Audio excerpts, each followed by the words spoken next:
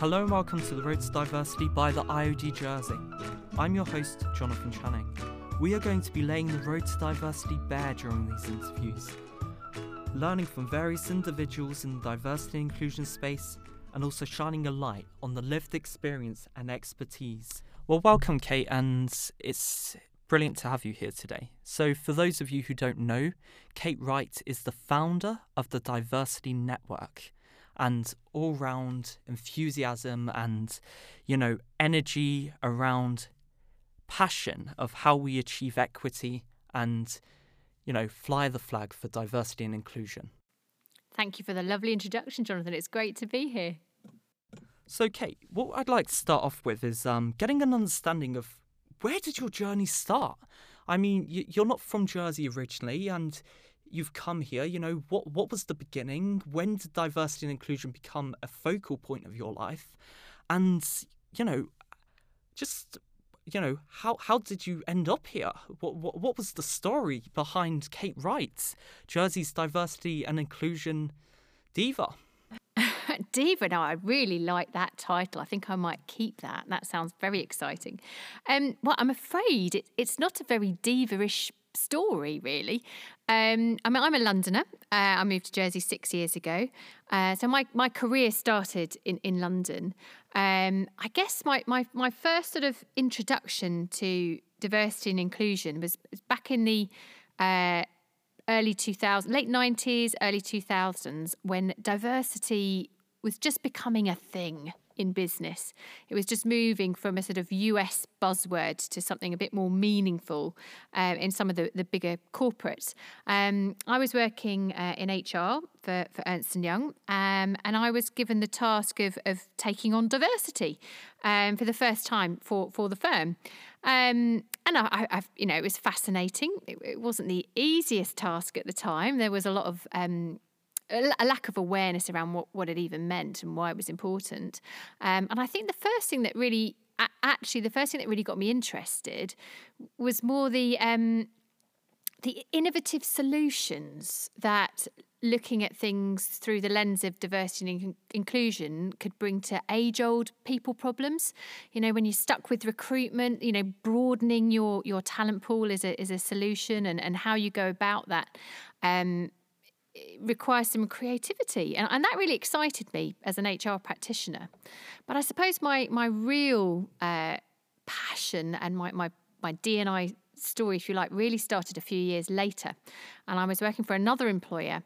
And it was an employer, as many big corporates did at the time, engaged around corporate social responsibility. We ran a programme in Tower Hamlets, so really deprived part of London, with some kids who really were, at the raw end of the deal when it came to opportunity. Often English wasn't a first language. They didn't have the nice network that middle-class kids like me had grown up with, people that could help them get their work experience in a big office, or guide them and help them navigate their way through the world of work. So these kids were there were big barriers to opportunity for them. And we had a scheme working with them, coaching kids at GCSE level with their interview skills and their CVs. And it was all very worthy. Our managers really loved going along, and it felt like we were doing a good thing. And I enjoyed it too. But we never really saw any change as a result of our efforts until one day, that is, one of the kids who had been on the programme we'd been involved in applied for a job at the finance business that I worked for. And I was the HR manager at the time, in charge of his recruitment. And I thought this was really exciting. I thought this is an opportunity for us to really put our money where our mouth is.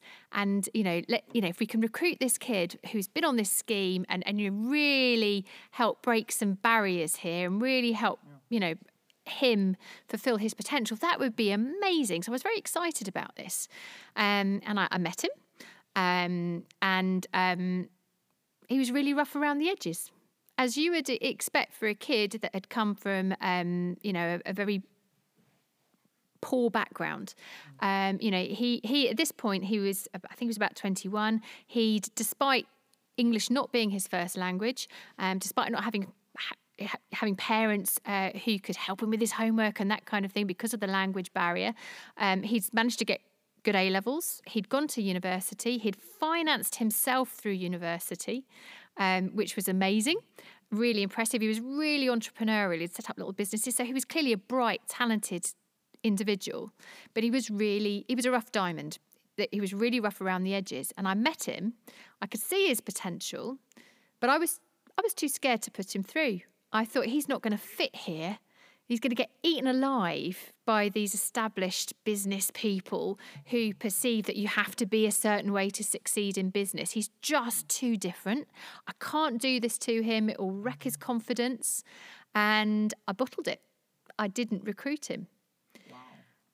Okay. And, the realisation of my role in holding people back, someone with really positive intentions, because of my assumptions and perhaps some of my unconscious biases, my sort of understanding of what that actually meant, and what I needed to do differently has sort of grown over the years. But it's made me want to put wrong or right.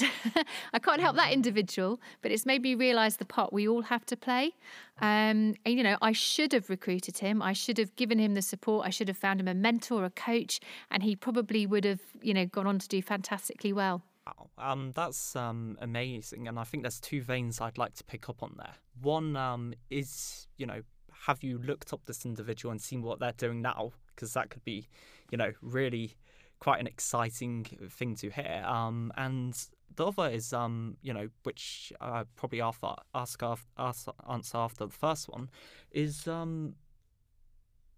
you're obviously in Jersey now, and we have a bit of an issue with social mobility, and also, some people who are here, English is not their first language. So it'd be interesting to hear your view of how things have changed, and from when you were there and you had your biases, if those biases still exist, and is that prevalent within Jersey's community. But first, I'd like to pick up on, do you still know this individual, and where are they now? Oh, Jonathan, I would love to be able to say I know what he's doing now. Sadly, it was, it's 15 years ago, and even with the brilliant reach we have through social media, I haven't been able to find him, but I am certain that he will have been incredibly successful. Someone who was clearly very adaptable, very entrepreneurial. He's quite suited to our rapidly changing, increasingly diverse world. I'm sure he's been hugely successful, but sadly, I can't prove that. In terms of social mobility in Jersey, actually, again, it was one of the things when I realised the extent of the gap here between the haves and the have-nots, which I didn't immediately on moving to the island. We tend to, we exist in our own little bubble. There is, I think, more of a problem with regards to social mobility. There are more barriers than people realise. Interestingly, nearly 25%, nearly a quarter of our school children don't have English as a first language, and about 22% are Jersey Premium children, which are the children that need most financially disadvantaged and receive a little extra funding as a result.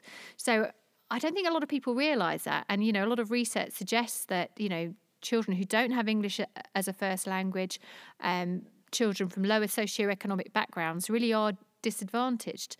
So it suggests to me, and actually, the more you go into business and the more you see who we are employing, that there's a big number of our future talent who are currently being excluded, who don't see, finance or law or some of our other sort of major industries as an option for them career-wise.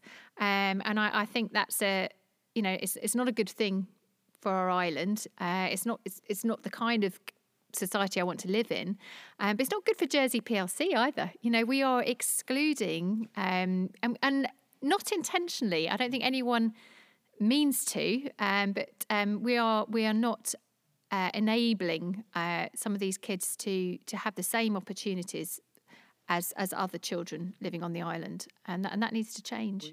We need to embrace a new reality almost, and we need to move to a place of conscious recognition of that the issue exists, and then put in mechanisms to start solving these issues. And that's not going to happen if people don't first have that conscious view of actually, we do have this issue, and this issue is not right. This is not equitable. This is not how we want our society to run. We want everybody to have the same opportunities into employment, for example, and their career aspirations, regardless of where they grew up, and where they went to school. And I think one of the positive things is digital, because in digital, no one cares where you work, no one cares what school you went to, no one cares what you look like, no one cares when you work. As long as you can perform and actually do it, as long as you have a skill set, and if you learnt the skill set online over YouTube or various other platforms, then fine. As long as you can do the work, you can show your talent and your aptitude and your ability to problem solve, then you're in the door.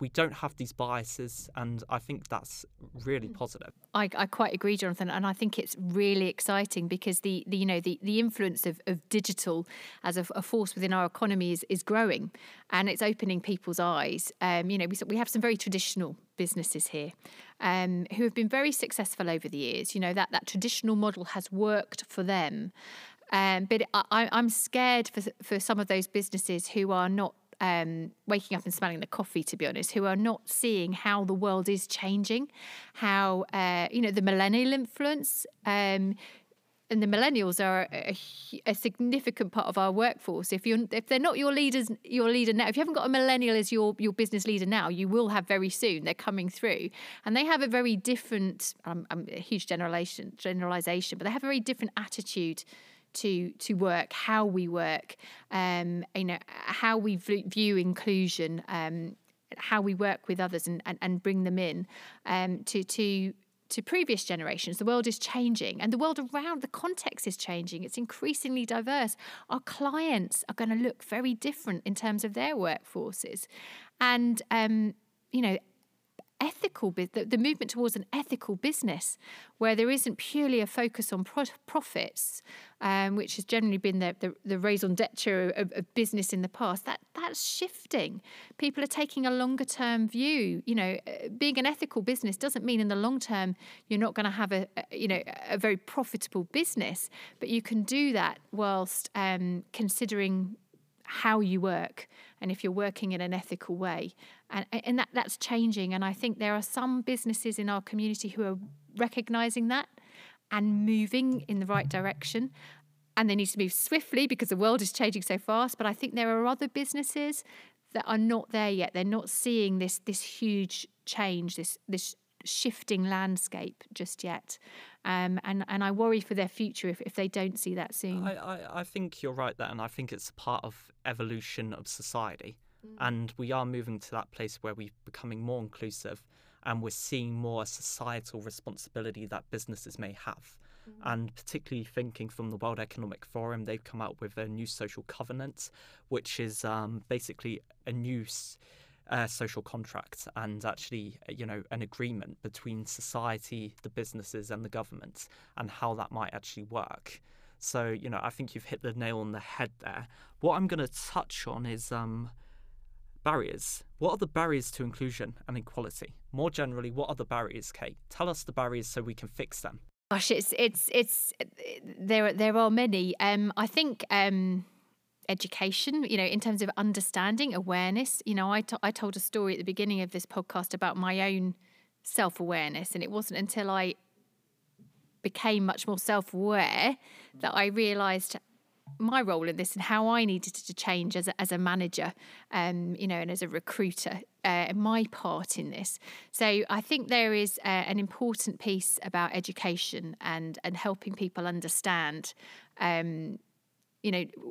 how they can operate in a way that is more inclusive. Would you say fallibility plays a role in that? You have to be fallible, you have to be open to owning your mistakes, as you've done today, which I'm sure is an inspiration to many of our listeners, and actually, saying, I got it wrong, and actually I was wrong. I should have made that decision, and I should have, put in the additional mechanisms to make it work. Because it goes back to that conscious place, doesn't it? We want, that conscious recognition of actually, none of us get things right. We're human, we're not perfect. We get things wrong. But few people, especially in the business world, seem to be able to recognize and, own being wrong. Yeah, absolutely. And I think we're scared to own up to it. We're scared to admit that we've got something wrong. We're worried that it's going to affect our others' perception of us or our career progression or whatever it might be. But if we don't, we as you say, we're all human. We all make mistakes, and and that's okay as long as we own it and learn from it. And if we learn from it, that's okay. It's all right to make mistakes. So I think you're absolutely right. I think we need to sort of be honest about ourselves and where our biases, our unconscious biases might lie. We need to learn a little bit more about our unconscious biases, and so we can manage them and be honest about what they are. And it's nothing to be ashamed of to have unconscious bias. We're human. We all do. Everybody does, but we can manage that if we're aware of it.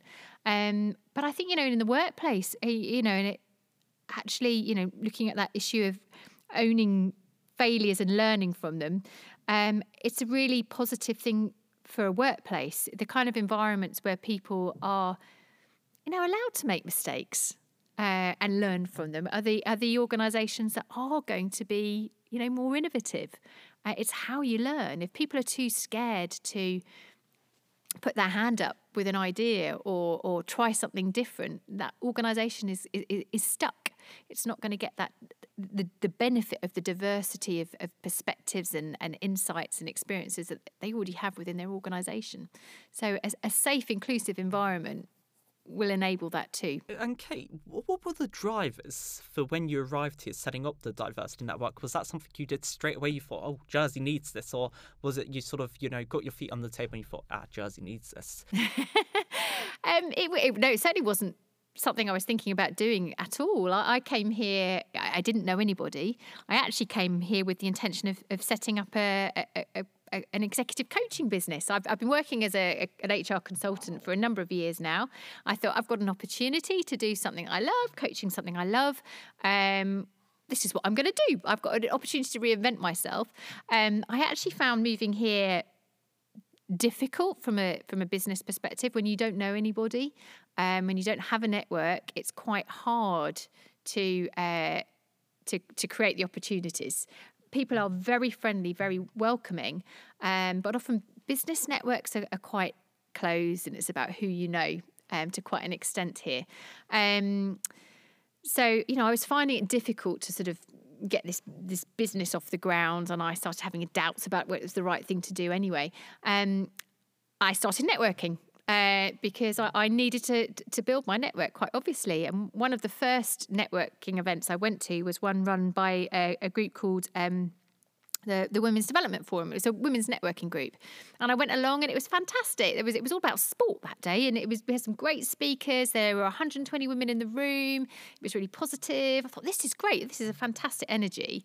And then at the end of it, Michelle Johansson, who's a very inspiring lady from Guernsey, stood up and said, well, this is the last one.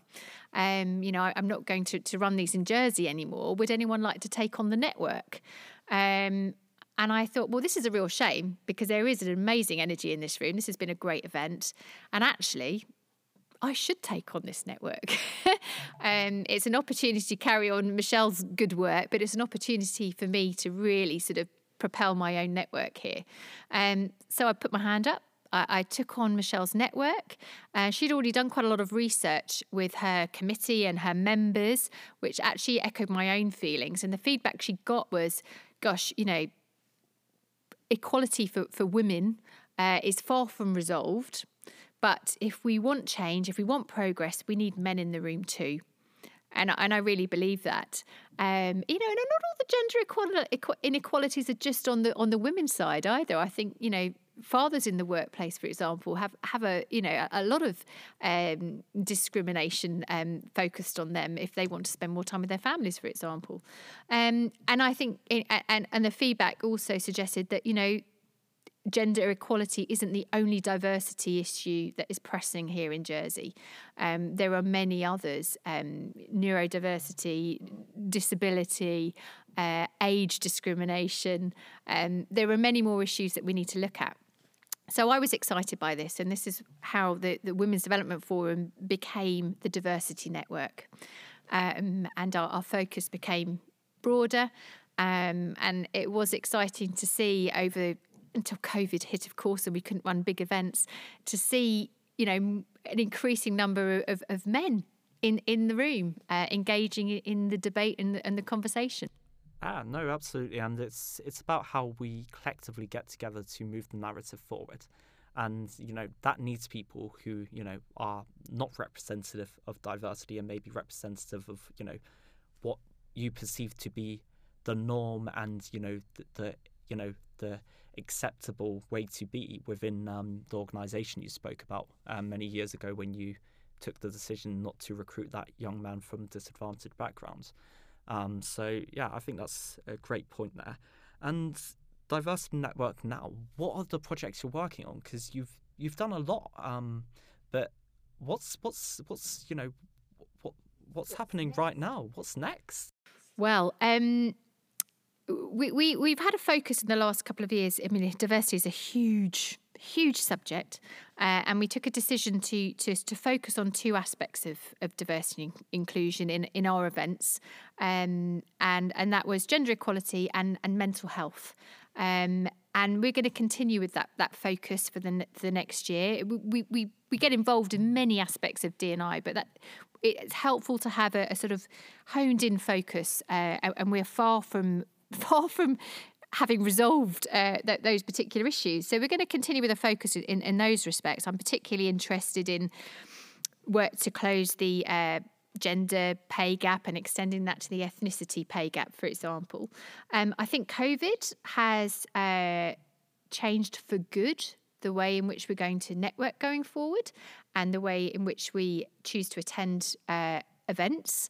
I certainly, for the foreseeable future, we're unable to run large events as we did in the past. So we will be doing more online, more virtual events, which is actually, bringing in people that perhaps didn't come along before. It's very accessible to run some of these events and speakers online. So we're going to do more of that. As soon as we can get people back in a room, we've had some really interesting smaller workshops of 20 or so people where we've really been able to sort of drill down to some of the big issues and work together to come up with some solutions. And I've really enjoyed doing that with the IOD D&I subcommittee over the last year. So we're going to do more of those smaller workshops.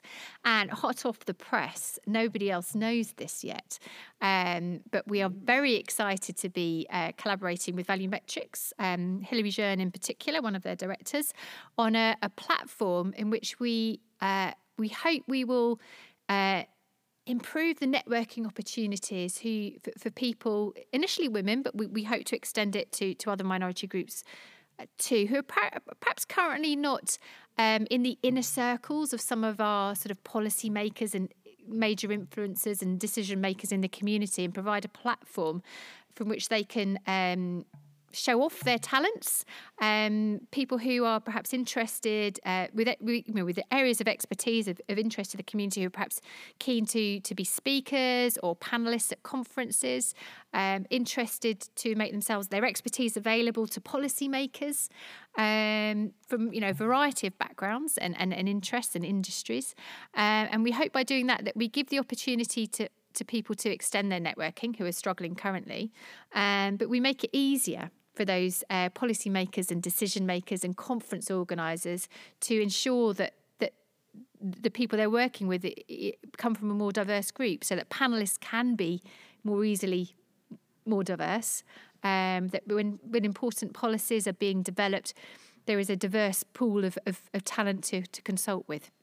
So watch this space. It's still in development, but it's something I'm really excited to launch in 2021. That does sound very exciting, and I think that's the key point you say there. You know, we don't perhaps realise, you know, that our own networks aren't diverse or inclusive, because we all have our own circles. You know, likes like, and we all gravitate towards people we like.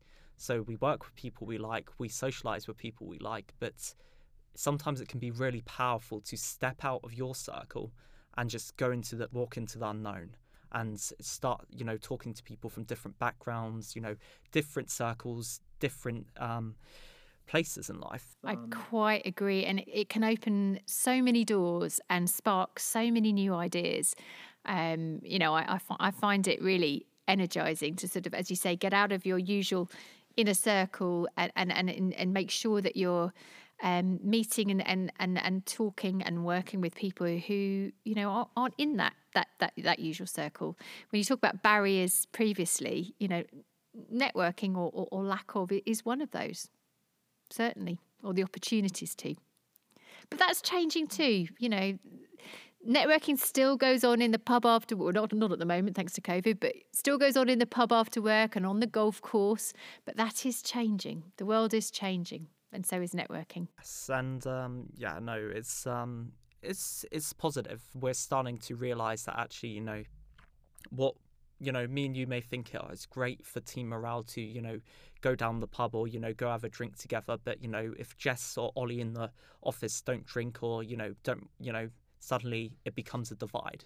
And it's a divide we've created because we've created something that's not accessible to everybody because we've perhaps not had that consultation or, you know, we've perhaps, you know, not realised, you know, we've perhaps not put ourselves in Jess or Ollie's shoes. It's certainly not intentional. And no one's saying you can't socialise in the pub, but we just need to be aware of just how much decision making, you know, from a business point of view, perhaps does go on in that environment, and just be aware of who may be excluded and be aware of how much more powerful it might be to ensure that some of those people are included. You know, diversity certainly leads, and I firmly believe this, diversity certainly leads to better decision making and more innovative solutions. And equally, people have to be happy to step out of their comfort zone, because that's the only way you move forward for anyone. Yeah. And, you know, if you can't step out of your comfort zone, then, you know, you can be as inclusive as you like, but, you know, someone's never going to fully, you know, get that benefit of sort of getting those networks and, you know, moving forward and, you know, rising in terms of, you know, society. And, you know, so it's important that people are happy and, you know, they don't have to be confident, but, you know, people step out their comfort zone and, you know, they own that. They don't apologise. Sometimes you just got to do it. Zone and they, you know, and it does get easier, as you say. They don't feel comfortable, but they just do it till they do. And then eventually, you know, the world opens up and the world is anew. What is your diversity wish list for Jersey? Gosh, what is my wish list? I think it's for people to proactively step out of their comfort zones, as you say. Ask the difficult questions of themselves and of their teams, particularly if they're a leader. Challenge the status quo. Actively reach out to people who aren't within their normal sphere, increase their self-awareness. You know, as I said, self-awareness is key, but we've got to reach out. You know, we've got to challenge ourselves. Don't do what I did 15 years ago. You know, challenge that immediate assumption. If you know, challenge yourself, challenge your assumptions, and that way, you know, we'll change as individuals and collectively as a group. Well, I think that's a better way to end than many. Well, thank you for coming along, Kate, and we'll see you again soon. Thank you, Jonathan. I hope you've enjoyed our podcast brought to you by the IOD Jersey's Subcommittee for Diversity Inclusion. If you'd like to know more about what we are doing with regards to diversity inclusion, please do get in touch with our branch officer.